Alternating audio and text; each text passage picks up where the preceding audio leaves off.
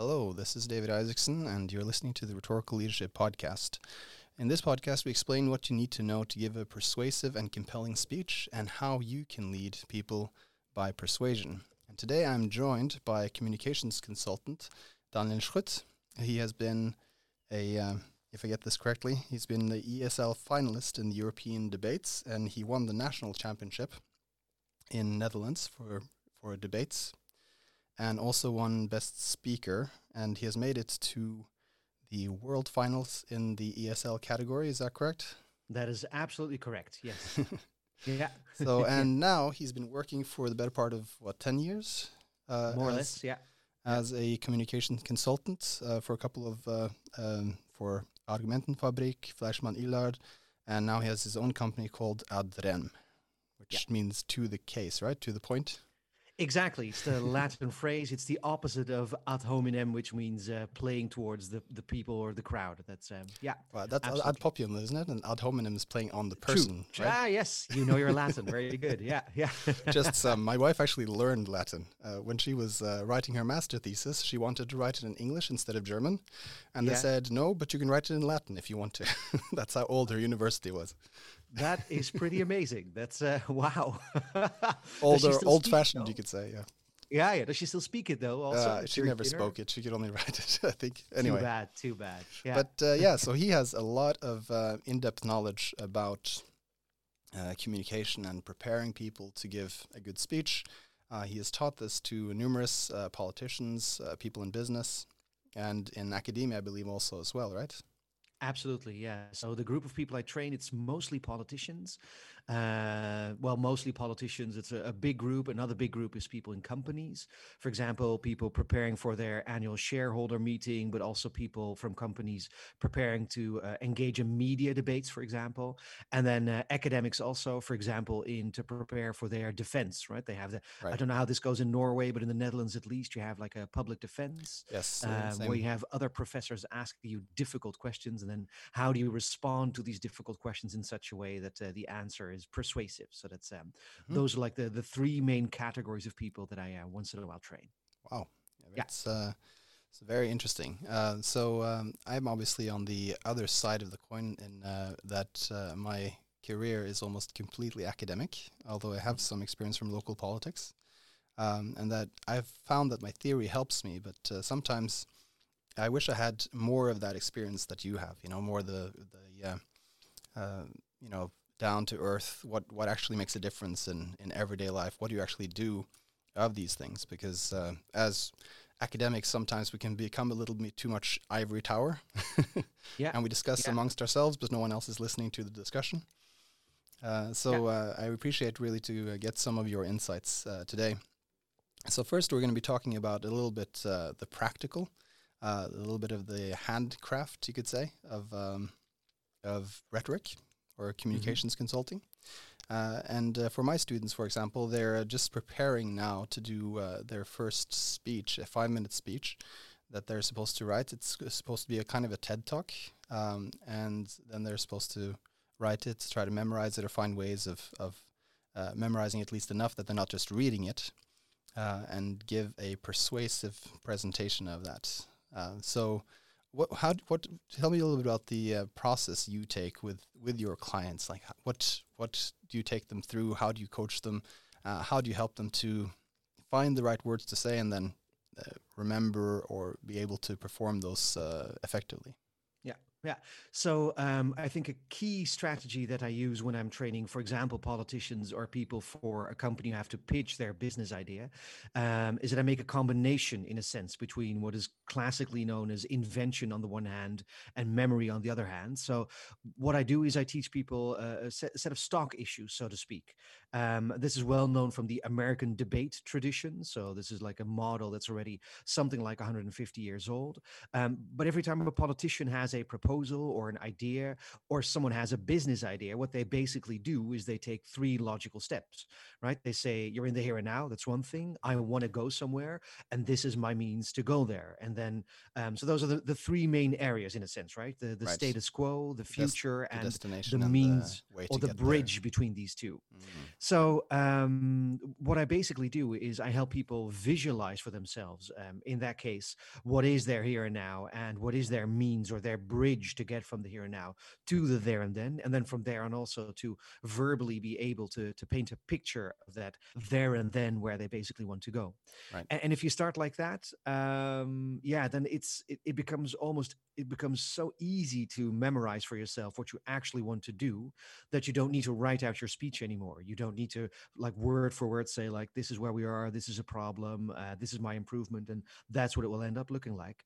If you can actually see it in front of you, you don't have to memorize basically. Yeah. So I mean, yeah, or that's one way that you're memorizing, right? yeah, It's, yeah, yeah, exactly. so yeah, you described that you were kind of like the bridge, and then you were kind of landing on this beautiful island in some way, right? The kind of the dream, the vision. Well, that's exactly is the point, right? There is a group of politicians in the Netherlands. I think there's also maybe in Norway who are more like the reasonable middle, and they very much have the inclination to always make their language very much policy oriented and very detailed and very dry in a sense. Mm-hmm. So this model, we call it the bridge model, also is basically it teaches you one. There's the logic, of course, from here and now to there and then via a bridge. But at the same time, I also try to spice people up a bit by making them realize that the here and now is really a scary place you want to leave from. You don't like it here and now, and the there and then is really that beautiful future island in which you can end up, and everyone will be happy in a sense. So Right. there's a lot of memories or echoes from, for example, Martin Luther King there, who says, "I have a dream." Right? That's the future where you go to, and the policy you propose. That's the means of getting to that future. So that's definitely, yeah. It's supposed to be a lot of pathos appeal there, also. Definitely, yeah. Right. And that may maybe be a little bit. I mean, in some ways, we talk about pathos often as the less scientific, right? And when you come to kind of the age of not age of reason, but we come to the positivists, for example, and a lot of other kind of scientific vocabulary. What you really want to, or Francis Bacon, I think, talked about this a lot, and Jeremy Bentham, that they wanted to kind of make language as objective as possible, and the way to do that was just kind of just expunge every emotionally laden word in the English language. Yeah. And make that the basis of debate. The thing is, of course, that the situated perspective is politics, right? I mean, Yeah. there are a few things that are objectively good, no matter what experience of life that you've had. But there are actually quite few. Some people would say that riches or wealth is not objectively good. Some people would, right? There's so engaging the emotions is always a part of any kind of politics, but it can be abused, right? We all know that, and so that's why a lot of people, especially in Europe, I think less in America, because it's just the world they flow in. It seems like in politics there, but are more skeptical, I guess, to use this this more visionary language to get people excited. Yeah, yeah. To respond to the last remark that you kind of made right now, I think at least in the Netherlands, and I think in Europe in general, of course, there's also an incredible historical perspective to that, right? I mean, the reason why in the Netherlands, at least, we don't trust rhetoric all that much. It has a long history. Of course, Hitler plays a very important role in that. We saw him as the demagogue that whipped up a crowd into a frenzy to do the most horrible, unspeakable acts that history could ever think of. So that's one element. Before that, there's even an older element, and that's actually a few Dutch researchers have researched this also. I think Jaap van Rijn is one of them. He wrote a book called The Century of Debate, and he analyzed in the 19th century how in, I think, France, in England, and in the Netherlands, they actually tried to do debate, parliamentary debate, like literally in parliament. And he found one key insight for the Netherlands already is that the continental folk, the continental parliamentarians, were so much scared by the revolutions, not just the 1848 revolution, but also by Napoleon beforehand, Right. that they And were kind of scared for the spoken word. So they tried to every time there was an inching towards a parliamentary debate, they try to make it more technical because they said, well, it's going to lead to revolution. It's going to lead to people following big leaders and then destroying an entire continent. So we don't want that, right? So I think there's a lot of history between in Europe also of being a little bit afraid of rhetoric. That's absolutely true. It's interesting though. Yeah. Whereas in England, you had obviously Churchill with his powerful counter rhetoric, you could say, against Hitler's, and well, same that's with Roosevelt exactly in America, right? Exactly, and I think this is exactly the mistake maybe that Europeans made is that we were so much. And of course, it's difficult to generalize for all of Europeans. I mean, I don't know what the specific rhetorical tradition is in I don't know Greece or I mean there might be. I mean that's even older, of course, than what we have in the Netherlands or maybe in Norway. I don't know. But I think it is a mistake to have said as a political culture that we should stay away from the passionate, from the like the high level rhetoric, simply because we think it leads to dictatorship. Right. It could lead to dictatorship, but you could also maybe inspire the other politicians on the other side to be equally or more inspiring so that they can also whip up a crowd into a frenzy towards a better goal, a definitely better goal. And I think right? a frenzy is perhaps the wrong word, right? Because frenzied mind is kind of madness. But you would say engage, True. get people engaged in a good cause, right? True. Yeah. Aristotle, I think, has one of my favorite quotes on this, where he says, "Truth and justice are naturally stronger than their counterparts, and the only way they can lose is if they the ones who are defending them are not as well rhetorically trained or as not as good or as not as able as the ones who are defending injustice and lies, essentially." Yeah, no, absolutely true. Absolutely true. And I think this is it's a criticism that often is leveled against my profession. Like for many people, most of the things I do is what is classically known as media training. So you're for a company and you expect to be interviewed by a journalist or something like that. And then I train people to do their talk. And then like a prejudice against my profession is a lot that people say things like, you teach people to learn how to lie, or you teach people how to make something that is immoral or unethical, how to make it more popular or make it seem more ethical. Right. And that's definitely not the case. That's, definitely not the case, I must say also. Of course, I have an ethical code also as a company also. I'm also a member of all kinds of organizations to make sure that ethical code is actually maintained. But that's a definite part of how I view the profession also. Absolutely. Yeah. We actually went very quickly into the second part. I guess I should go back a little bit more to the... let's move back. Yeah. And I'm very eager to jump into that part because obviously that's the domain I have a lot of interest in also, of course. But if we look again a little bit more so back to the practical. So we're talking about this bridge, right? So I guess... Do you have any kind of examples of people that were able to go through those steps, or where everything seemed a bit cloudy at first, and then kind of they did these things, and then it became clear what they were supposed to do? Yeah. Well, of course, I can't name names. Yes, of course. We have this confidentiality agreement, but there are definitely politicians and also people who lead companies that actually realized they use it like this after I trained them like that. And as a matter of fact, well, again, I can't name names, but just 2 weeks ago, one of my clients from 4 years ago came back to me and said, well, I had many trainings in between also, but I always come back to this basic principle that you taught me. We have the here and now, we have the there and then, and my company product helps people to get from the here and now to the there and then. So it's definitely something that people keep on getting back to. Specifically, this person, so he designed a product that, in a sense, tries to revolutionize a product category also. So it's in a sense, it's similar to what, for example, Elon Musk is doing with Tesla, where he tries to have a sustainable type of car to try to replace the unsustainable type of car in a sense. So that's what he's trying to do as well. And what I like about this specific client and this specific type of client also, of which there are, I don't know how it is in Norway, but in the Netherlands, there are a lot of them actually. Yes, on the one hand, they're commercial, so they have something to sell. In this case, it's a product, it's a fast moving consumer goods. So it's a product you can buy in any shopping street. But at the same time, he also has very much a kind of like idealistic drive. He's not there to just sell something to you. If he would, he could just use the AIDA model, right? If you talk to salespeople, it's what they always use: attention, interest, desire, action.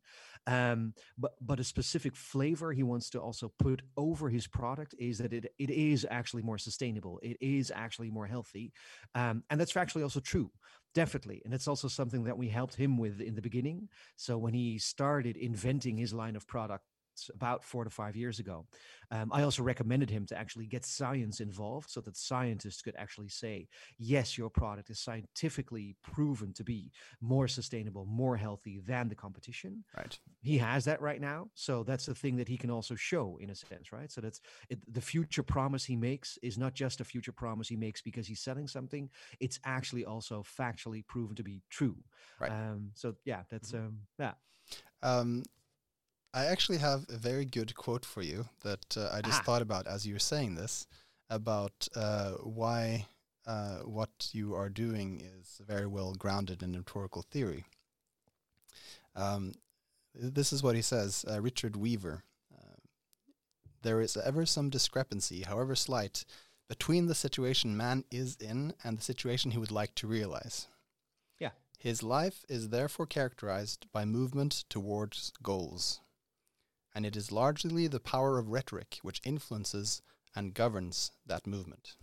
Yeah, this is absolutely true. And well, but before you know it, I mean, I'm going to pour out all the books that I've ever read about this. So I'm not quite sure if you want to. Well, actually, so we keep going into the academic domain. I guess we should again but one stay thing on the which I practical. think is very interesting about this, though, is how should I put this? So this distinction between the here and now and the goal you're moving towards, I think Weaver is absolutely right in saying this is what the power of rhetoric is.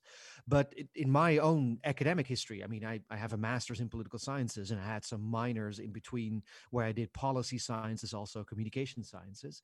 I found this distinction back a lot in, for example, policy sciences, where they say it's the key difference between what a politician does or a civil servant does. That's like the key explanation of it. I also found it back in psychology. But I'm not quite sure in, for example, we talked in the beginning about the idea of stock issues. In a lot of the exposition or explanation or research behind the idea of stock issues, whether we also find it back in the actual current academic tradition of rhetoric. To give it, at least this is what I know, but I'm guessing that you know this better. This distinction between goals and the situation right now where we're at, you do find it back in Aristotle. It's the basis of his Nicomachean Ethics. That's, I think, one key element there.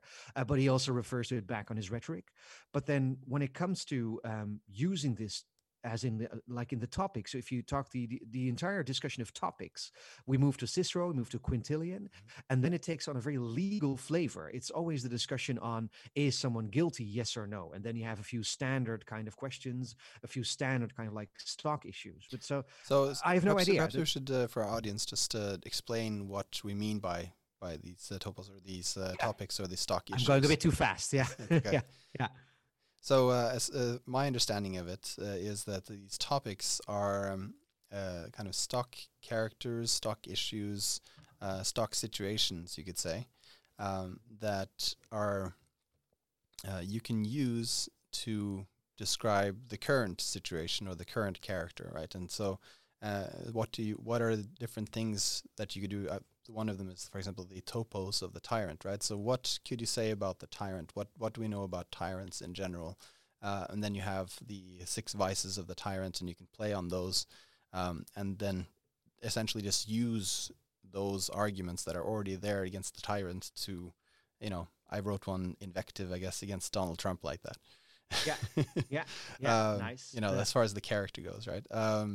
You can, and so you just have to define essentially what kind of speech this is and what's the main issue, and then you can go to these topics, and they will tell you what you need to convince the audience of in order to succeed in that kind of speech, right?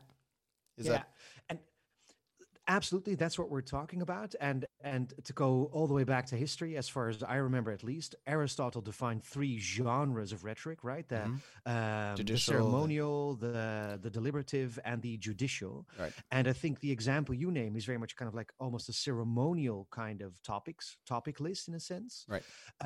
Cicero and Quintilian talked mostly about a judicial kind of topic list. So you have a client who's accused of murder. What exactly was the case? How should you qualify it? What kind of response does then fit?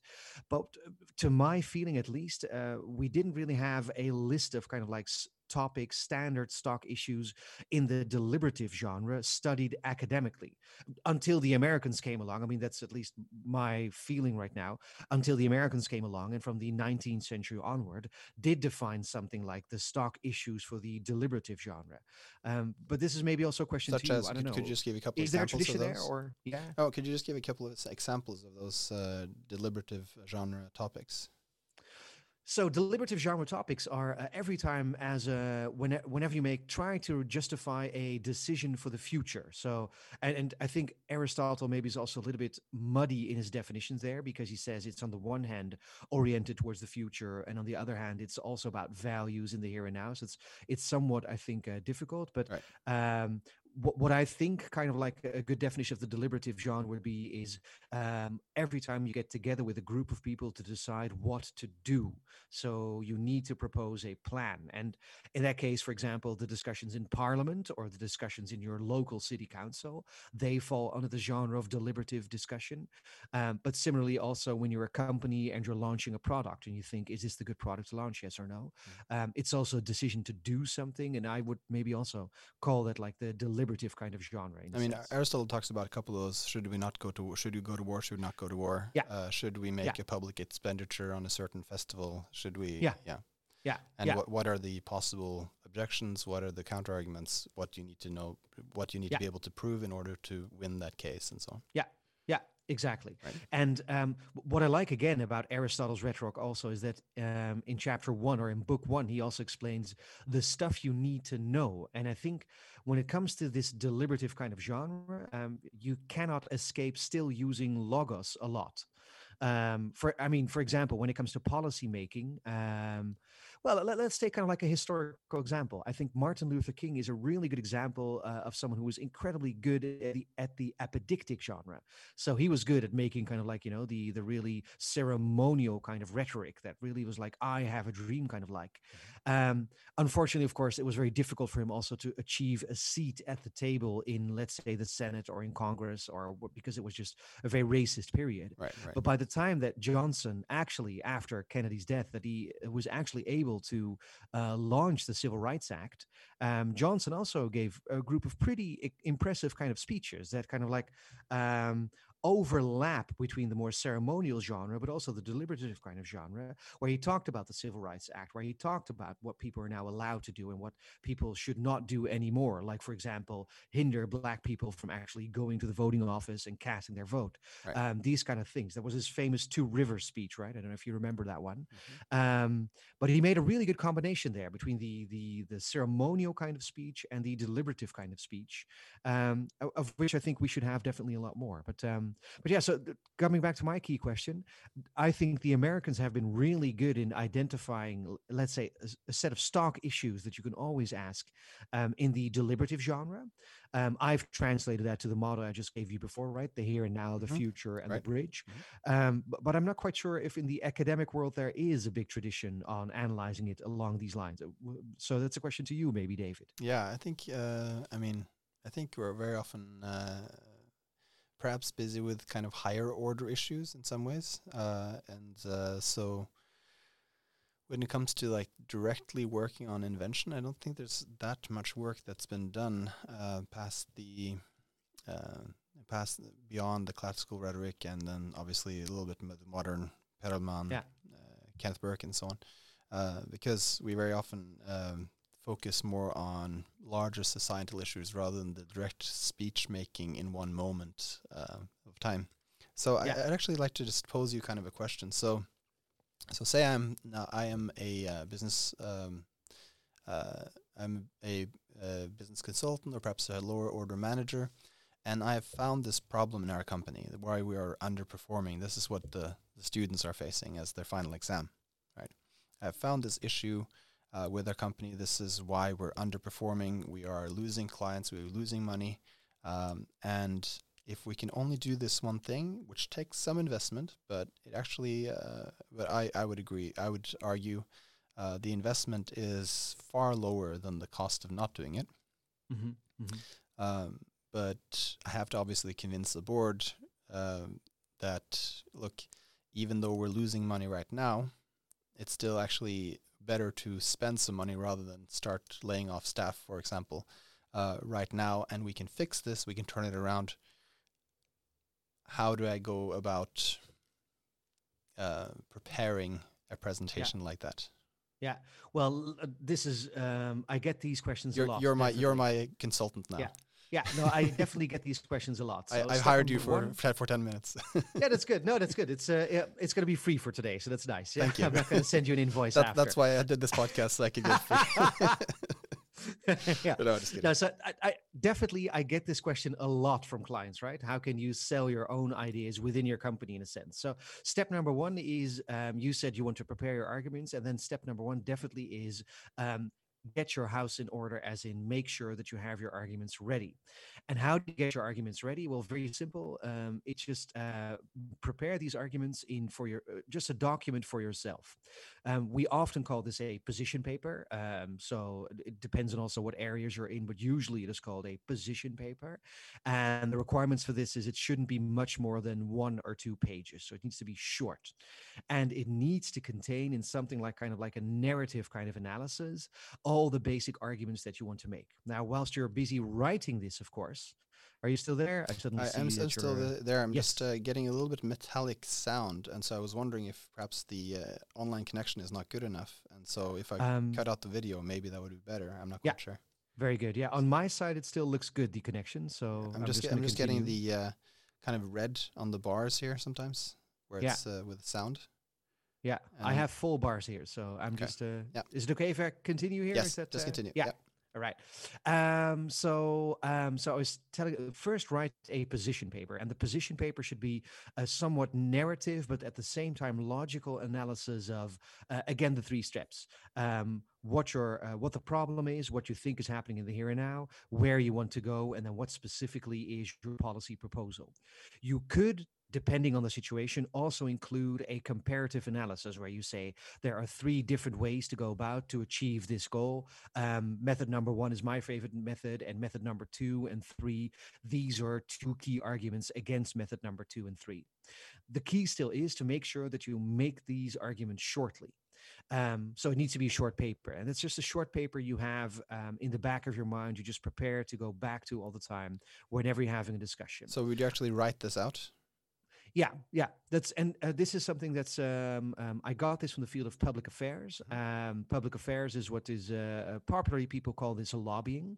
So what lobbyists do is they always prepare for themselves before they start a campaign. They prepare for themselves again what is called a position paper, and all the research also goes into that, right? So again, the document needs to be short, but of course you can reference analysis also that you make somewhere else. So you can say like you can keep on the back of your mind or in the same folder on your laptop. You can have like all kinds of reports, all kinds of analysis, all kinds of other stuff ready to make sure that you have proof for your points Right. also. So study the issue and make sure you kind of write out this is Yeah, why I believe yeah, it's yeah. this is the right solution. Yeah. Yeah, exactly. Yeah. Then from there on, the next step becomes find your moments. So within an organization, and this is where classical rhetoric diverges a bit from what we do today or what we do in companies a lot these days. There are almost never moments anymore where you can actually have a speech. Sometimes you can, right? But most of the times, there's not many companies who actually have this kind of a ritual moments where the middle management can come up to the board and have their speeches one by one. Sometimes they do still, but mostly these kind of things they happen in between. So what you then need to do next to preparing the content of your arguments is make what is called a stakeholder analysis. And basically, that's an analysis of, call it an audience analysis, where you just basically, and you can do this in Excel, where you draw up a list of all the people you want to persuade and need to persuade, and try and chart a little bit like, do you think they will be against or in favor? Do you think they will doubt? Do you think what kind of questions they would come up with? These kind of things. And then Very good. it again depends on like the company that you're in and the way the decision structure works. But at least in the Netherlands, 9 times out of 10, it is more important before you actually start pitching publicly in your company that you already informally draw in the network beforehand. So that means walking up to the CEO, walking up to the board of directors, and then informally during a coffee break or something, just target a bit and take the room temperature a bit. See if your idea, how much does it fly, yes or no, and then you can refer back to the arguments you prepared. Of course, right? You can ask a question, and they go like, "Oh, that's a good one. I never thought about that. Oh, how about that then? Is there a question back?" And then you have your answer ready. So you try to do it informally, and only then do you make a formal moment where the decision actually gets made. Right, because then you usually come to the place where you give a presentation, but it's not a kind of very often it's not as high stakes because you know that you have at least half of them with you already, or kind of along your lines, but they just want to see the whole thing spelled out, kind of thing. Exactly. And again, it might be that this is a very Dutch thing to do, right? We have this, I don't know what the political culture in Norway is like, but we have the so-called polder model. So for us Dutch people, in both in business culture, but also in political culture, it is incredibly important to make sure that a decision is kind of like already made before you have the formal moment. So there are typical Dutch words like, for example, draagvlak. McKinsey, the consulting firm, calls this buy-in. So that means that you already make sure that a significant group of your stakeholders, decision makers, that you already know beforehand what their opinion is about the proposal that you're going to make. Yeah, and it's in some ways less confrontational, right? More kind of like, I mean, you could say to a certain extent more backroom deals, but but they yes. But as far as like, so when you get to Parliament, it's already decided who's going to be voting on yes and who's going to be voting no, right? So it's less exciting in that way because the work has been done before. You've already counted the votes. You've already got, you already know what's going on, and the rest is just kind of a show for the television or whatever.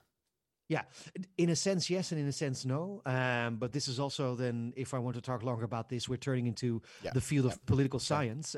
But so find your moments. That would be kairos, right? The kind of opportune moment, right? And the opportune moment for when minds can change. And don't miss that moment, and make sure you spend your rhetorical energy on the moments where you actually can make a difference. And just to combine these two words, right? So you have this classical idea of kairos, and at the same time, we also have these things that happen in political decision making, for example. Right. I think in political science or policy sciences, there's a stream of research right now. It was started by a guy called John Kingdon. It was called Agendas, Alternatives, and Public Policy. It was called the garbage can of decision making, and you use the word backroom deals to describe what happens a lot in politics. But actually, he found out during the 80s that what happens a lot in politics, indeed, you could describe from an outside perspective as backroom deals, but there's actually a good reason why it is backroom deals. So one of the things he found, for example, is decision making is nothing more than creating a moment in which the decision makers feel two things. One is there's an urgent problem, and two, there's a solution ready at hand.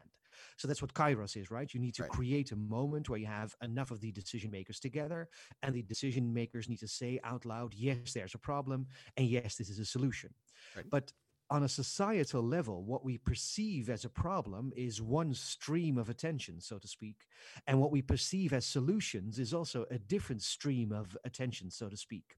So he analyzed, he said, well, when it comes to the important decisions that were being made back then in the 80s that he was analyzing, he said, it's very interesting, right? So at a certain point, you have this window of opportunity. The phrase window of opportunity actually comes from that book that he wrote. You have this window of opportunity, and then you have politicians voting for a proposal.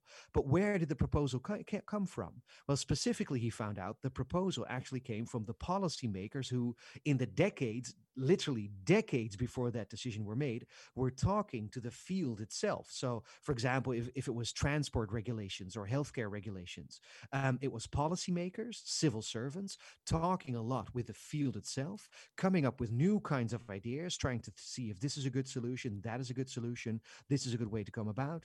And then at a sudden point, that issue becomes hot. And then, in a sense, the decision makers, the politicians, just select at that point, because the issue is hot, select at that point the specific policy they want to propose. Right. It seems then, to the outside mind, it seems like a backroom deal, because there's so many people have been talking about this already, whereas as in fact it's just how the democratic process in a sense goes. Right. Well, this was a long rant. I'm not quite sure if I it's okay. Did I lose you All there, or in either case, so find your moments, and those moments may very often be, at lunch or at a retreat, rather than in the boardroom with the high stakes presentation. So find your moments. So first, get your house in order. Make sure that you've made it clear why you want this. You got done your research, and then find your moments for when to present these things, and then say, but you do need to. You've got, say, half or at least some people on board already. Everyone knows about the issue, but now they said, okay, well, but come, let's have a general meeting of the senior management, for example, or the board, and present your case as you have to me, and but perhaps with some more details, and we'll look at it. So for those presentations, I guess so. You've got your own kind of, okay, this is why I want to do this, but there something has a difference between, okay, well, how am I going to present it though? Because the way I'm thinking isn't necessarily what other people think. They may have other concerns, etc. Yeah. So, so my answer to that would be, if someone comes up and says, I really want to prepare this, then I think a key thing that we do is always just rehearse a lot. And then give a lot of feedback. So depending on the situation, one thing we do often is we bring along a camera, we bring along a professional production team, and we really put the pressure on you. So you do the presentation. We pretend to be the most nasty board member that you can think about, and then you do your story, and then we break it down. We try. We don't always try to make our clients cry, but we do put the pressure on you a lot. And the idea is that if you can withstand the pressure that we as trainers give you, then you'll be able to just make it everywhere. It's like we're a bit like New York. If you can make it with us, you can make it anywhere. That's right. Okay. Yeah. So yeah. So you in some ways you give them the nightmare scenario already, and it's like, see, you did that, and anything will be better than that. So you know. Yeah, absolutely. And it depends also on the question that the person is actually asking. And this is something that for clients we have to, is also a thing we have to figure out all the time in the process whilst we're busy taking on a client. So sometimes a client could say, for example, that they're expecting a lot of resistance, but that's not the case. It might be that it's just their way of saying that they actually have a fear of public speaking. And if that is the case, then of course our approach is totally different, because then we do a lot more exercises to build up more confidence. So one of the examples that we then do is we make them do several practice rounds, something maybe also with a public speech somewhere, have an open course in which there's other people also as a public, so that they can actually speak in front of a crowd, have them do more fun exercises. So it really depends on what the question behind the question is, in a sense. And that's one of the difficult things as a consultant also. You always have to ask and ask again and ask why again to figure out what is really the question that someone is actually asking you when they come to you for advice. So practice again with audience. You guys give the feedback. What about getting from that first stage, though? I mean, obviously, people have different communication abilities from beforehand, but you're just getting from that first stage. Okay, I've written up my analysis of this and why I want this, but how do I then get to make it to a persuasive presentation for the board, and how do I then memorize it or kind of learn it, internalize it to the level where I won't be standing there and kind of just frozen, just like, I have no idea what I was going to say. Yeah. Yeah. Yeah. So again, practice, and for specific problems, we always give specific advice. So if someone says, for example, so I'm do afraid do they memorize it, or just memorize the main talking points, or what do you usually find to be most effective? It's somewhere in between. So what most of our clients do is they eventually they first write out a speech literally. Then we practice it a lot, and then what they need when they're actually giving the speech is only the talking points, because they reformulated what they wanted to say so often that they have like 5 to 10 sentences for every message they want to give. They have it ready at their mind, so they usually write it out first, then we boil it down to talking points, and then that's the only thing they usually use at their speech. And then do they have a cue card, or just use like cue cards? Yeah, usually cue cards.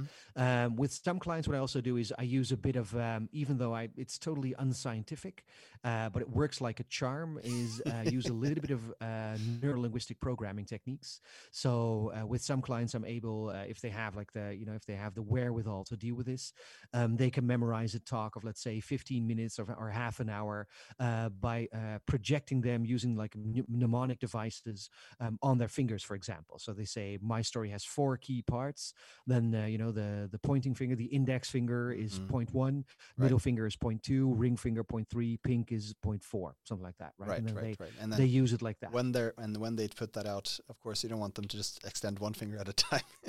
But when they, but when they put them out like with that, the index finger, or that's not really a problem, but it becomes difficult after that. Right. Exactly. But when they then extend that finger, kind of then that triggers for them. This is my point. That's what it was. Yeah. So I often advise them to then just slightly, not so much inside, but maybe outside, rub their thumb over the fingers that they're at that point, for example. Right. Okay. So you can remember, I'm at this one, I'm at this one, I'm at this one, I'm at this one. Exactly. Mm-hmm. But I have to emphasize also, again, the key there at this point also is memorization becomes a lot easier if you use visualization. And if you want to use visualization, then again, the threefold step, right? The here and now, the there and then, and the bridge in between. Mm-hmm. That is maybe the easiest way to visualize it for yourself right then. So do you sometimes like make sure? Do you sometimes have them like try to almost like see it in their minds? Yeah, no, definitely. That's not almost, just literally, definitely. For example, with the do they have like details of the bridge, like seagulls sitting on it and stuff like that? So we use amplification to make sure that people actually memorize this. So one thing that we do, for example, with politicians, and we've done this. National elections are coming up, so that's a thing we're going to do a lot more often within the coming months. But in the last provincial elections, there was a group of politicians who we made them walk through this exercise. So we said, hypothetically speaking, you're in a debate, and the way things always go at the local level, the preparation is always bad. So you're in an election debate, you have no idea what the host is going to ask you, what kind of questions the public is going to ask you. So the exercise right now is this: I'm the host, and you're in this provincial election. What is your opinion on infrastructure? What is your opinion on housing? So then they have to just improvise and say, again, use the here and now, the there and then, and the bridge. But then we force them also to take it a step further, to actually also use, like, to amplify it by saying, for example. So if they say, when it comes to housing in my province, I see a lot of blah, blah, blah, blah, blah. They literally need to use the word see also to paint a picture in the mind of the audience. Yep. And then after the exercise, I turn this back and I say, well, this is also a thing you can use in preparation. Of course, it's good to have your facts and figures ready about how many people are not able to buy a house, how many people pay too much for their house, or what the quality of housing is, these kind of things. Right. things, but it's easier for you to remember it if you make a picture in your mind of the exemplary bad house that you actually want to solve as a problem. And if you Mm. then see it, and if you can say, I'm pointing towards the city of, well, what's it going to be? I don't know, Groningen. I don't know, good houses in Groningen, actually. But, any kind of city, if you can actually see that in your mind, Yep. from there on, it is incredibly easy to memorize also. And then from there on, if you see the picture of that house in your mind, then the facts and figures behind that, they will come to you automatically when you're giving that speech. Mm-hmm. So it sounds like some very interesting and very useful tools there. I guess this is where I would like to kind of create a bridge towards the promised land of rhetorical theory. Yeah, nice one. Well done. Where because obviously as academics we work a lot on rhetorical theory, and in the world in general now you want everything to be evidence based, or at least theory based, and so what are the what's this kind of scientific or academic work that you encounter a lot or have encountered a lot when you were working in these consulting firms, for example, that people used as the basis for this is going to work, right? You always have to have a kind of a theoretical frame of this is going to work because it's based on this theory. This is the theory of communication that's kind of at the basis for these practices. Yeah. A lot of the theory that is actually practically employed, it used to be a lot from the field of psychology. So, for example, Cialdini is, I think, a favorite of many people. But before that, there were all kinds of psychologists doing this. And one of the methods that was used a lot was, for example, things like focus group testing. So a lot of politicians, they whenever they do a speech, they have a focus group test it, and then from there on, they continue. Right. A thing that you hear a lot these days is framing. So the book by Daniel Kahneman, Thinking Fast and Slow, it is. That's a book that gets thrown around a lot. And then from there on, what you have also is added to it nudge theory. So framing talks a little bit about how you use your words to portray the risks and benefits that you have for a decision. So that's one thing. But from there on out, you also have like nudge theory, where you try to make a decision seem easier for the other side so that you don't even, and that's the part I don't like all that much about nudge theory, but the idea about nudge theory is that you don't even ask someone to make a decision. Right. In a sense, you pre-select or pre-design the environment around people in such a way that they make the decision that you want them to make. Right. So by not making a decision, you'll make the decision that I want. Right. Yeah. So key example, they talk about go ahead. They talked just where I've encountered that, right, is organ donors, right? So they had you could either sign up if you wanted to become an organ donor, or you had a form where it said, if you don't say no, you'll become an organ donor. Right. Yeah. And the difference in levels of organ donors in the countries where that was kind of the default was close to 60% versus those who volunteered to donate organs when they died was 15% or 10% or something like that, right? Yeah. And that the kind of basis I find from that is that the people are lazy, and just say, okay, I've bought this pizza for us. That's what we're gonna have for dinner. Instead of saying, what are you gonna have for dinner? Yeah. Right. People be like, okay, the pizza's already there. I'm gonna take it. Instead of all these decisions about what we're gonna have for dinner. I don't know what I want to hear. Just something, right? Yeah. So I think in popular discussions right now, the implication is definitely that when you talk about framing and nudge theory, that indeed there's like an underlying assumption that people are just lazy and stupid, and they always make like the most animalistic kind of decision. I think if you go back to where this group of theories basically came from, as Kahneman also says in his book, he didn't think of it himself. It's a standard model from the field of social psychology. It's called dual process theory, and it sounds very behavioristic. I can say just in general, but behavioristic in a sense. But what Kahneman emphasizes, dual process theory. Yep. Yeah. So what he emphasizes a lot in that book, Thinking Fast and Slow, is that we have it's dual process, right? So we have two modes of thinking. Just the thinking mode, like the reflective kind of mode, that is just a more effortful kind of mode. But that doesn't have to stop anyone from actually engaging that mode also, or to learn how to become more effective in that mode. Right. So in a sense, the dual process theory says, if you take the history of psychology, of course, there's this distinction between behavioralism on the one hand and more cognitive approaches on the other hand. Basically, dual process theory says you have two approaches at the same time. We have two souls in our breast, to quote Faust, in a sense, so to speak. Right. But which one is the one that grows is maybe the one that you give the most attention to, and the most that you train the most, and most feed the most, in a sense, right? And so the two different ones, if I understand correctly, is so the one is the more thinking mode where you're able to be more rational, right? Yeah. And the other one is a little bit what Cialdini called the click word, but kind of these like almost learned responses, right? Exactly. That these automatic responses. You hear a loud sound behind you, you jump. Yeah. Because there's got to be some source for that sound. If it's loud, it could be big. This is something that's going to hit me or hurt me in some kind of way, right? Yeah. Exactly. These just like almost automatic responses. Not quite, because there is still a cognitive process there, but it's much closer to this kind of unthinking, almost instinctive, reactive. Do I get that right? Like that's kind of no. Absolutely.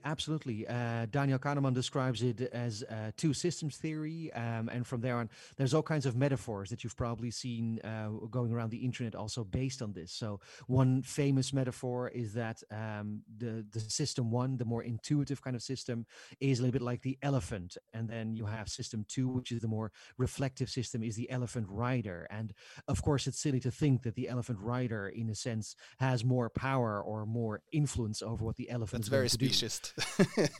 Exactly, right? So it's the elephant rider looks like he's in charge, but he actually isn't. But what the elephant rider can do sometimes is maybe edge the elephant towards a little bit of a different kind of direction. So that's kind of like that's more or less the kind of like metaphor that you can kind of like remember when it comes to system one and system two. So that's so obviously this is one of the problems where just describing the reality in a certain way, as Kahneman does, has certain implications, right? So a capitalist, competitive, winner-take-all election consulting business, suddenly you have a person that's revealed to you, oh, look, here's this emotional shortcut that we can use. And as long as we can activate that, we can be very, very effective in leading people's thoughts and emotions in the pathways that we want them to go. Yeah.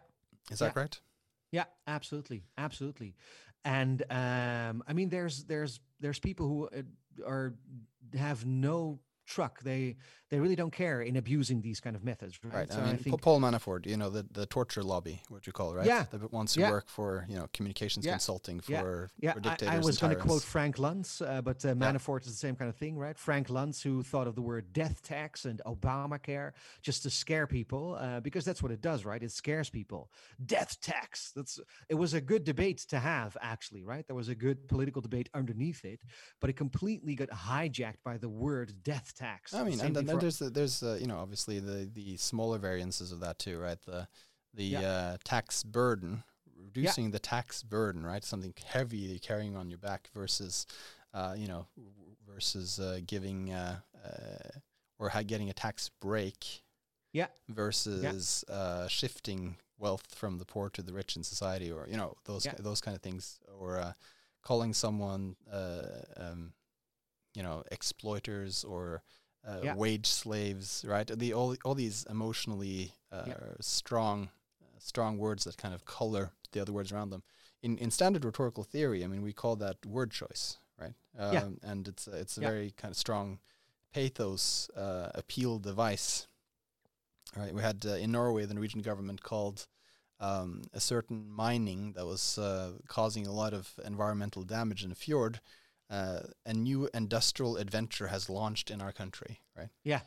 And they framed it in the terms of, well, the oil's not going to be here forever. What new industries can we build, right? So that was the framework, and in that framework, and it's an adventure, right? It's a new industrial adventure rather than ecological degradation. And who doesn't like adventure, right? I mean, Right. adventure is, that's we want to have adventures, And right? especially Life is economic, in general. this Yeah, is go going to give ahead. us a lot of Yeah. money, right? Yeah. Yeah.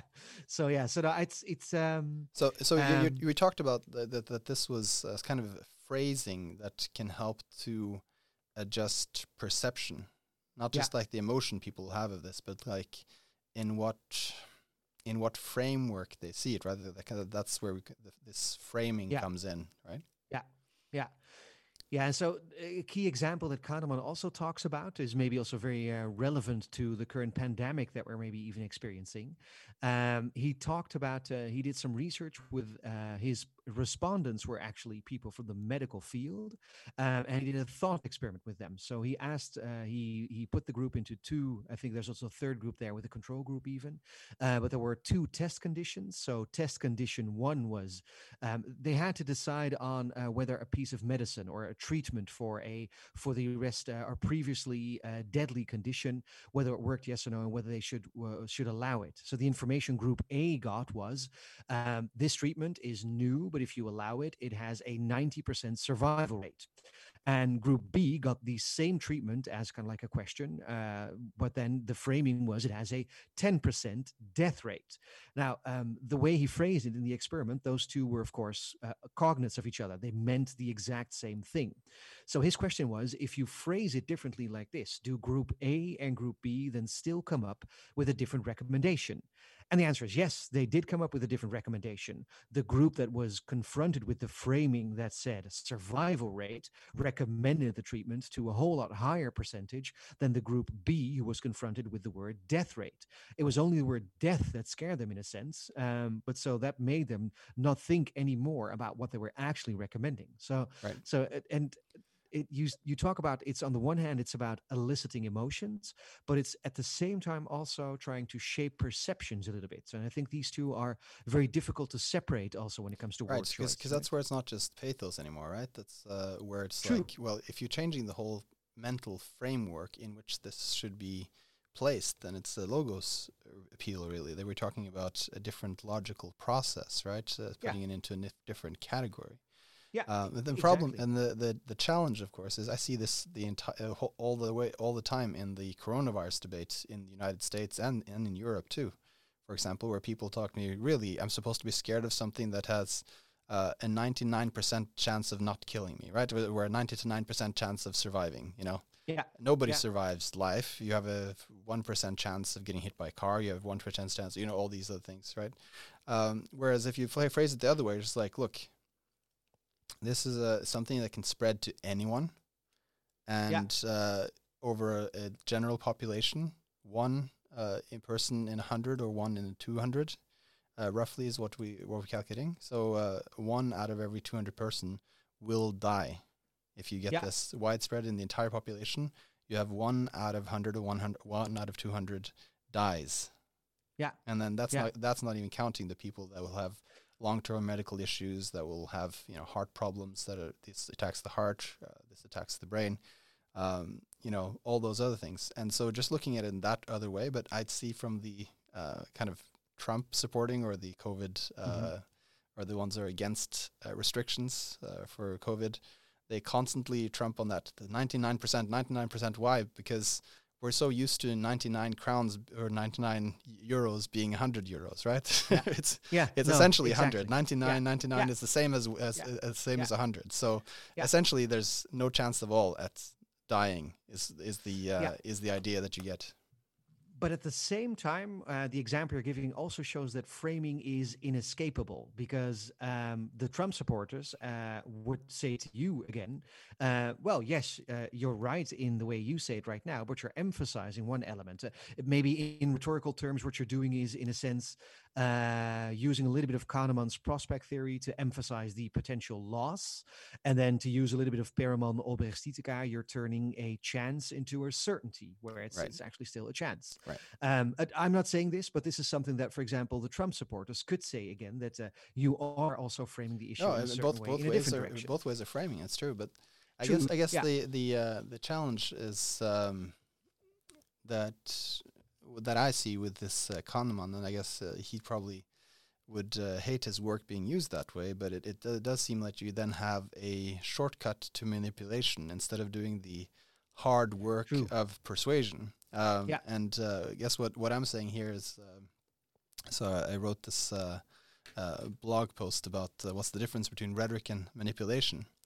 And my definition is that rhetoric depends on individual judgment, and thus it respects agency.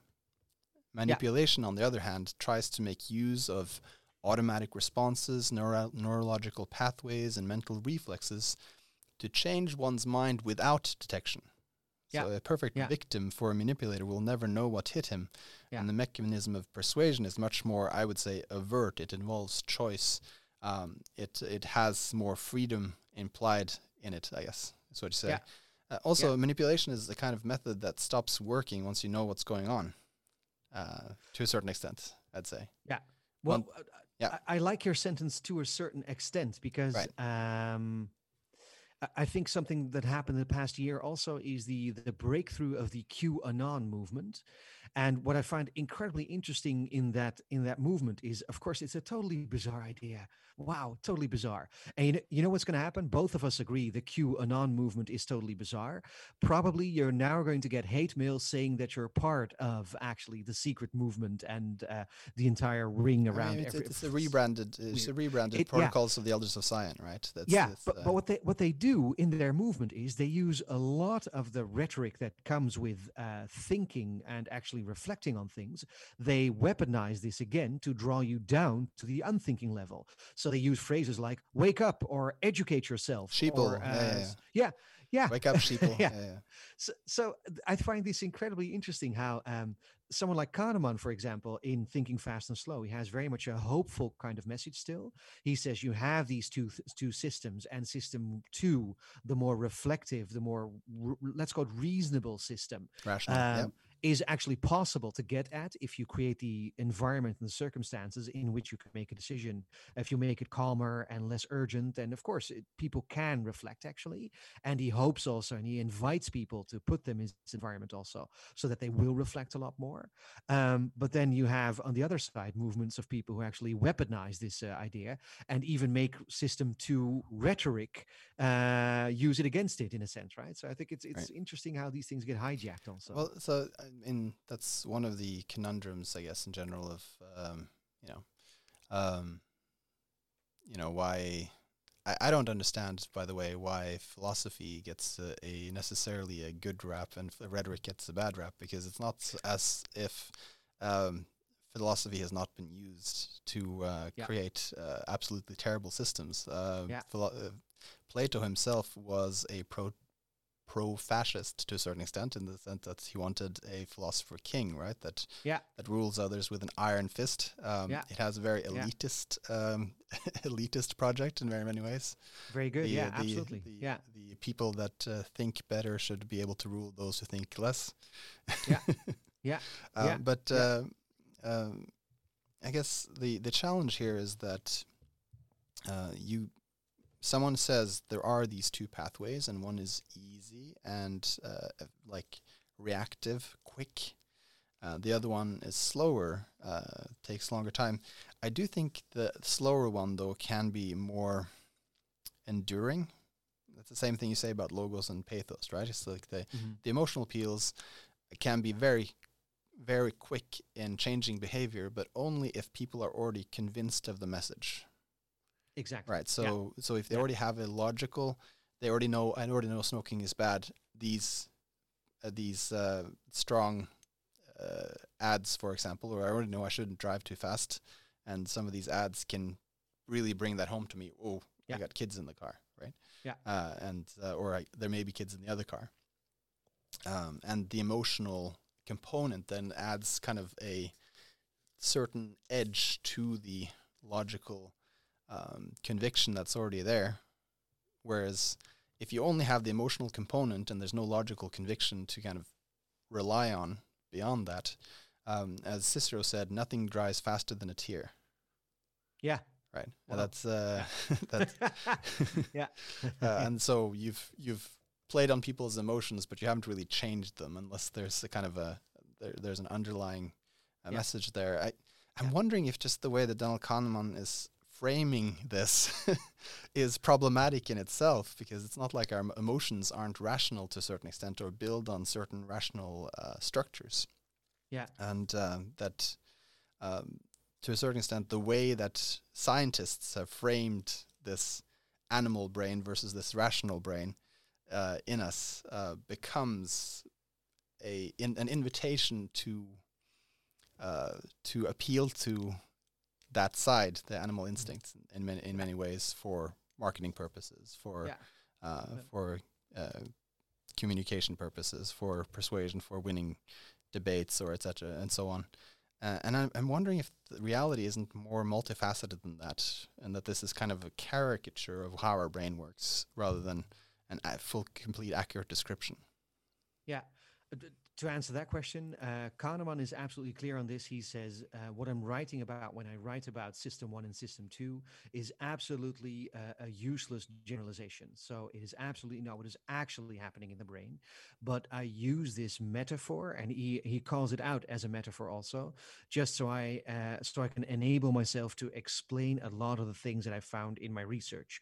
But please, it almost sounds like he's pleading when he wrote the book, like, please don't take it too serious, and please don't run away with it too much, And the because the human disciples brain is always so will. much more complicated. That's And so but then the disciples will always take what they can use in the moment, right? that I think in the public perception of the of Kahneman's work, what you see a lot is indeed over exaggerations like this.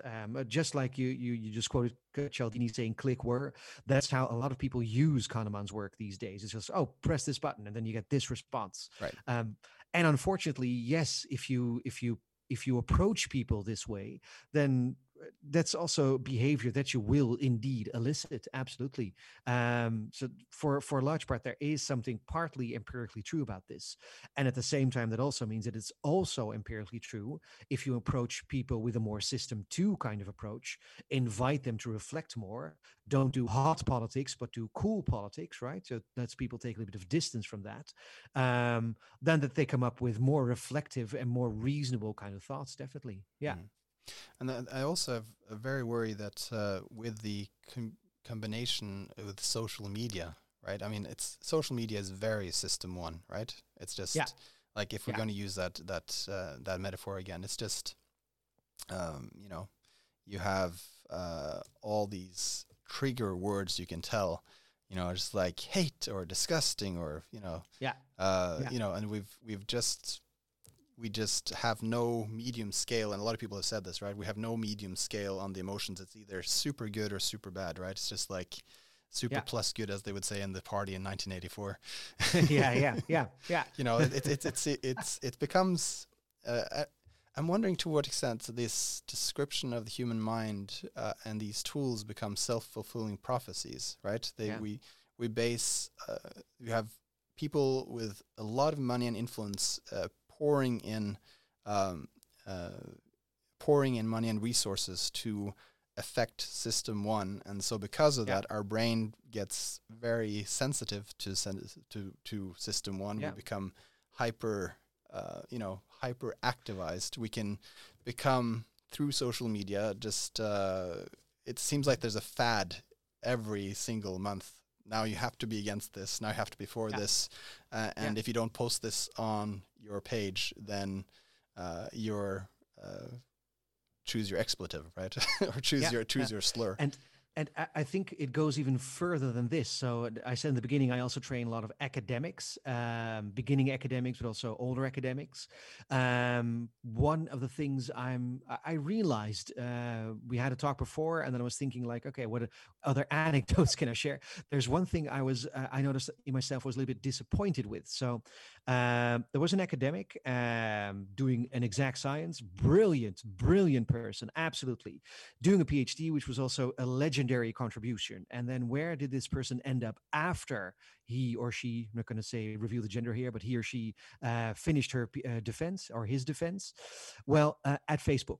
And what does a person at Facebook do? Well, what they do is they test whether a specific color scheme makes people click angrily a little bit more or a little bit less.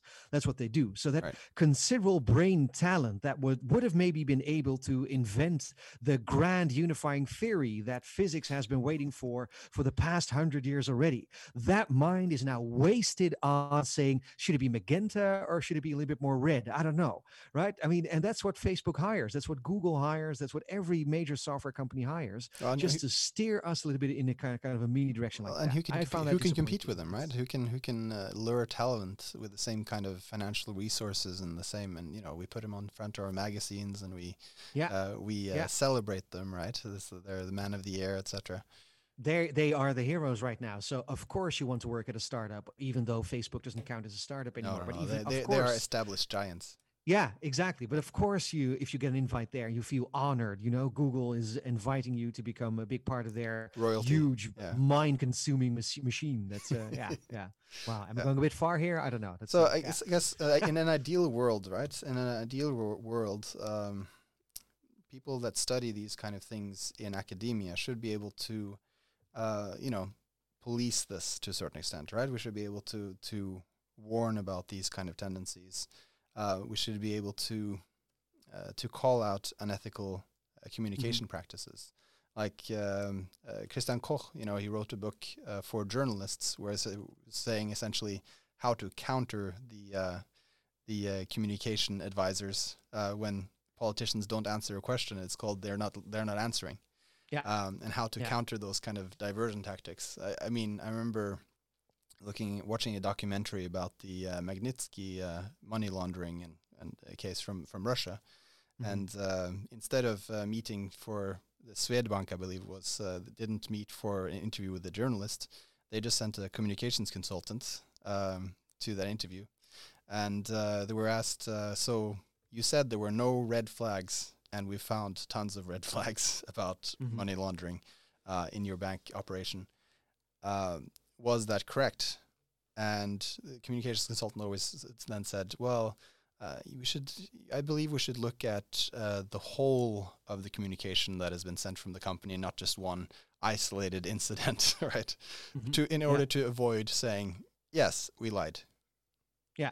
Yes, we lied, or I was uninformed when I said that. Yeah. So what I think is important about this is also that because they become liable for lawsuits, right, or something like that, right? Yeah. There's always a legal aspect to it, of course. It's a thing that you always have to keep in mind when it comes to situations like this. Never admit anything. At the same time, I think there's also a huge problem with the way our media works. I mean, you pointed to social media just a few minutes before. Right. But when it comes to media in general, a thing that journalists, for example, love to do is point specific blame to people. Right. Whereas sometimes a thing is an institutional thing and we have to have an institutional discussion. We don't do that because it's easier to just say that guy, he's a bad guy, right? These categories. Feed on scandal, and you like to use the topos of the corrupt businessman, or the topos of this and that. Exactly right. The executive, right? Yeah, exactly. And oftentimes I find when I train people to deal with journalists, oftentimes I find that it's a lot of my clients, actually all of my clients, of course, they want to speak the truth and they want to actually say everything they need to say also, but they also, but then the questions they get are so much about different kind of things that are actually irrelevant about what they're actually about. Right. To name one example, it's the person I didn't train from a political party in the Netherlands, D66, Rob Jetten. He was like the interim party leader after the big leader now left, and then there's new elections coming, so there's a new party leader coming up. Right. It was a defining time period, right? Yeah. But when he was anointed as the new political leader of the fraction in parliament, he was a young guy. He was, I think, 30 at the time. But what I found excruciating was, okay, he's a young guy, but he's also the leader of a relevant party right now, right? It was a middle kind of party. So, okay, you could ask that guy all kinds of questions about what does this mean for the coalition you're in? What does this mean given your voting record so far, about what you're going to say about issue 1, 2, 3, whatever, like, for example, housing, like whatever. the first question he got, not just once, but literally by the first 30 journalists that approached him was, "Aren't you a bit young to be a political leader of your party so far?" 30 times he gets that question. And of course, he was well trained, not by me, but by someone else. But he was well trained to say, well, what's important is the content and blah, blah, blah, blah, blah. So he gave a cleanly polished answer to that question, simply because he could predict, together with his own marketing and communication team, he could kind of like predict this is the question that journalists ask. Right. Are you not young enough for the job? Well, who cares? Ask that question once, you get an answer, then you're done with it. Talk about the content right now. So I think it's easy to put the blame on communications advisors a lot. I think there's also systemically, there's a lot wrong with how our media basically works. I mean, because what they're looking for is headlines, right? And so they search for the scandal, the conflict. That's again, with some of their training as far as what drives clicks and so on, right? But they search for the conflict. It's not just objective reporting. It's trying to lure out something, right? So, they will. I was told this also. Talk to a journalist, and you can say 100 positive things. If you say one thing that's negative, that's what they'll write the case on. Yeah, there's actually a professor at the VU University, Jaap Klein-Nijenhuis, a Free University of Amsterdam, who researched this. And if I remember correctly, but maybe talk to him if you want to know this more in detail, he once did a categorization, counting, and coding of all the headlines. And he found out that most of the headlines are usually either conflict, people disagreeing with each other and fighting with each other, right, or what is called horse race news. So someone is losing, and then usually you want to talk about someone losing actually. Or other kinds of problem stuff. So the old saying that we have is that there's no such thing as bad news, or there's no such thing as bad publicity. In a sense, that is absolutely true, because every headline always needs to have something negative, right? We have so much more problems, and in fact, we actually don't have them. But if you read the newspaper, it's always about problems, because that is what makes the headline. I remember I saw some headlines at Norwegian tabloids, and it was just a picture of an actress, and it said butchered. It was like she actually got butchered. She got butchered by the critics. But still, it's just like that was the only thing it said. It's like this actress, and then butchered. Like that's quite morbid. Or you have this saying in Norway where the politicians, when there's an attack from one politician to another, går I strupen på, so it's like he attacks the throat. Went straight into the throat of the person, like with his teeth. in English, you would say going for the jugular. Yes, jugular. Exactly. That's yeah. Exactly. It's like, but they say that all the time. Like any criticism of another politician is going straight for the jugular. And this is very interesting. This is something, for example, George Lakoff also talked about when in his first book, Metaphors We Live By, if I remember correctly, in which he found out, and this is something that is reaffirmed in many pieces of empirical research afterwards, he found that when we talk about disagreement and when we talk about decision processes or democratic decision processes, we often use the word, the metaphor for war to explain what is happening, or not just war, but conflict or physical conflict, are people hitting each other. So if someone makes an argument, then we usually describe it as like a killer argument, or indeed going for the throat in a sense, right? Those are the words that we use to describe disagreement. But why, right? That's why do we keep doing it like substitute this? Substitute for violence, right? Sometimes you see that as a of course, debate, partly yes, partly yes, it is, but frozen violence. But it's more of a learning process, really. It's kind of more of a And I just want to circle back to. So the ethical implications of this, obviously, you're in this saturated world, and the media are obviously partially to blame. There are the political candidates themselves who choose the easier, immoral way, you could say, rather than the more moral, but perhaps the more difficult road of persuasion rather than manipulation. Say it that way. To be clear, that's always the other politicians, right? That's, right. Not the politicians never our own. No, and I'm wondering if, and again, the other politicians are saying, well, this obviously works, so we won't unilaterally disarm, and so you have a rhetorical escalation of war or manipulation until you have.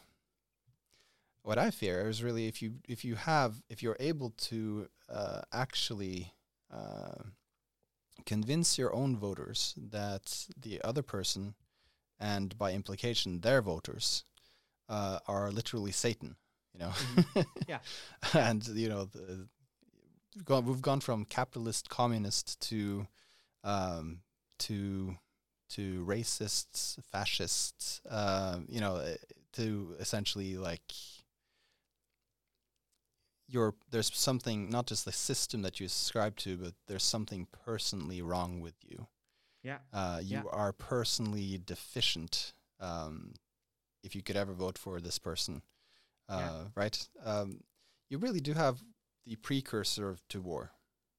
True. You do have, and it comes again because it works on the short run, right? You win the battle, but you lose the war. It works short term to build these system one arguments, these click word, these fast arguments, but as a result, you undermine the foundation of a democratic system because you have mass weaponization of these of this instinctive, emotional, increasingly tribal, I find, thinking. Yeah. And if there is no space for that system two kind of thinking, you can't have those, we see backroom deals, right? How can you make a compromise with those who are essentially your enemies, who you have already told, and you're locked in also as a politician, because how can you work with these people that you have branded as enemies of the people, enemies of society, mentally deficient, emotionally stunted, you know, in every way unsuitable, right? There's no room for that overlap of reason, of compassion, sense of commonality. Yeah. Right? Well, there is an answer to this, and yes, and unfortunately, I'm going to sound like a '60s hippie here, but the answer is love. And why is the answer love? I have to say this also. So what you see happening, I don't know how this is in Norway, but what you see happening a lot in election politics or election communication these days is that what they do is they pluck a little bit from narrative theory. So they say when you're in election debate or when you're making an ad or when you're doing a branding campaign or whatever, there's always a few things that you need to do, and then they use, as it were, like a narrative theory as a template to design the story that they're telling. Now, the interesting thing when it comes to narrative theory is that there's, of course, different kind of templates that you can use. So what is used a lot these days, more than maybe 20 years ago or 50 years ago, it was used a lot actually before, again, still, but what is used these days is the classical story of the hero overcoming evil. And then, for example, populist parties, they cast themselves as the hero, and the evil is people coming from outside, or asylum the elite, seekers. or Yeah, or the elites also at the same time, the right? pedophile it's elites, even story structure wise, you can even like paint these in different roles, right? So you have the dumb evil versus the actual evil. So for example, Geert Wilders from the PVV, he used the word tsunami to describe Muslims, right? A tsunami of Muslims instead. Right. Very dangerous kind of metaphor. But that's a typical portrayal of like the big dumb evil. And at the same time, there's now a political party, Forum for Democratie by Thierry Baudet, who then also says this is the big dumb evil, people coming from outside the Netherlands. But there's the greater intelligent evil behind it. That's the group of what he calls cultural Marxists. That's the academic elite. That is everyone, you know, there's a story behind that too. But that is only one type of story. Like if you go and that's to the same, this cultural Marxist thing is the same in every country now, I think. That's amazing, right? I mean, it's a story that you can, you know, make fit anywhere because it's a story, right? That's that's what stories are. You can always put the template everywhere. Right. But you were saying, sorry, So this is just when you look towards the world of narrative theory, that's that is one specific type of story that you're telling. This type of story is the classical hero kind of story. But there are other types of stories that we can tell to each other, and this is where the answer suddenly becomes love. So, if you take, for example, the book by a guy called Christoph Booker, unfortunately passed away not so long ago, he says there's 7 basic types of plot.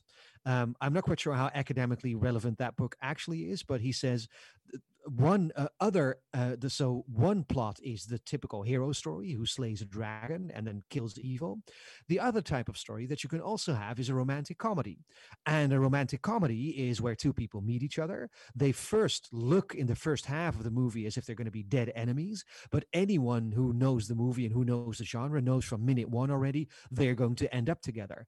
And then somewhere at the end, in the halfway of the movie or somewhere towards the climax of the movie, that's where you have the classical catharsis happening, where the man, usually it's the man, says, I was a dick, I made a mistake. And then there's a big turnaround going on, and then they live along happy ever after, right? It's the you complete me moment. For those who know their romantic comedies, they would go, yes, he knows the movies. That's, yeah.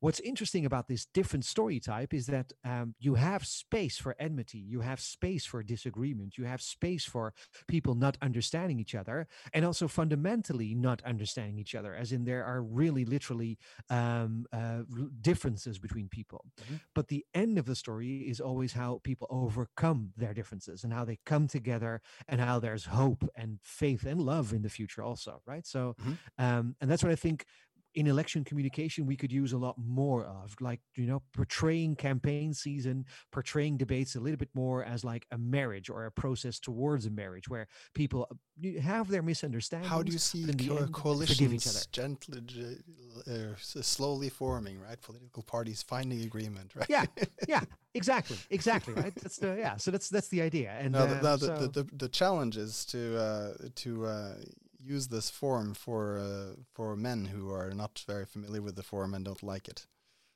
Yeah, that's well, interesting enough, if you talk to scenario writers, they say that the romantic comedy and the hero movie, both of them, they have the exact same story beats. So right. If you just change the words a bit, and if you just change the characters a bit and the description of characters a bit, you actually literally get the same kind of story. So yeah, but that's something I don't know that much about. It's just something that they tell me. That's yeah. Mm-hmm. Yeah. All right. It reminds me a little bit of Isocrates' Epidictic on language, right? Where he says, only powerful persuasion could get a person that is more powerful than everyone else to relinquish that power and be willingly part of a system where he doesn't get, or this person or this faction or this group doesn't get as much power to wield as they may want, but what they get in return is kind of a communal protection and a sense of community with the others, instead of always having to sleep on their swords and have to always worry about the next strong person coming to dispossess them of their wealth and their woman and their nice. And then their house, right? Yeah, it's a book I need to read, I think. Yeah, that's well, it's in Antidosis by Isocrates. Ah, good. And it's referred to again by Cicero in De Oratore. It's essentially how persuasion leads or is the basis for peace. Very good. Yeah, and I hope it can be, definitely. That's yeah. Well, I mean, so I guess I think this is a good place to end it at. That there are solutions here. I'm always an advocate for more academics cooperating with and helping to frame these kind of conditions of debate and so on. I think if you don't approach the human mind with a kind of humanistic understanding, you do really end up with caricatures. You end up with these helpful metaphors that would get taken as true. You end up with a very kind of one-dimensional picture of the human mind, and that in turn affects the way we treat humans. So if we treat humans as response mechanisms to certain buttons, as robots essentially, then that can become a self-fulfilling prophecy. We become robots because we have those buttons pushed that often. That the other part of our mind just kind of deteriorates, or what's that called? When a muscle that's used very little becomes atrophies. There we go. That's the word exactly. Yeah. Our mind atrophies, and we essentially become these response mechanisms able to take up minutes of indignation but Yeah. not a long process of change. Yeah. Yeah. Very good. All right. Oh, Well, yeah. sorry, I think that's almost a good place to end. I don't know. What do you have other thoughts to add to that? It's out of the crooked timber of humanity we can make things straight. I think that's maybe a thing we could also say. So let's hope for that one. Yes. Yeah. Great. Yeah. All right. Thank you. Yeah. So now you're going to pause the recording, I assume, and that's Well, yeah. I haven't yet, but yes, I will. Oh yeah. All right. So you can always cut this part off, right? That's no. I'll turn off your sound now and put on the jingle.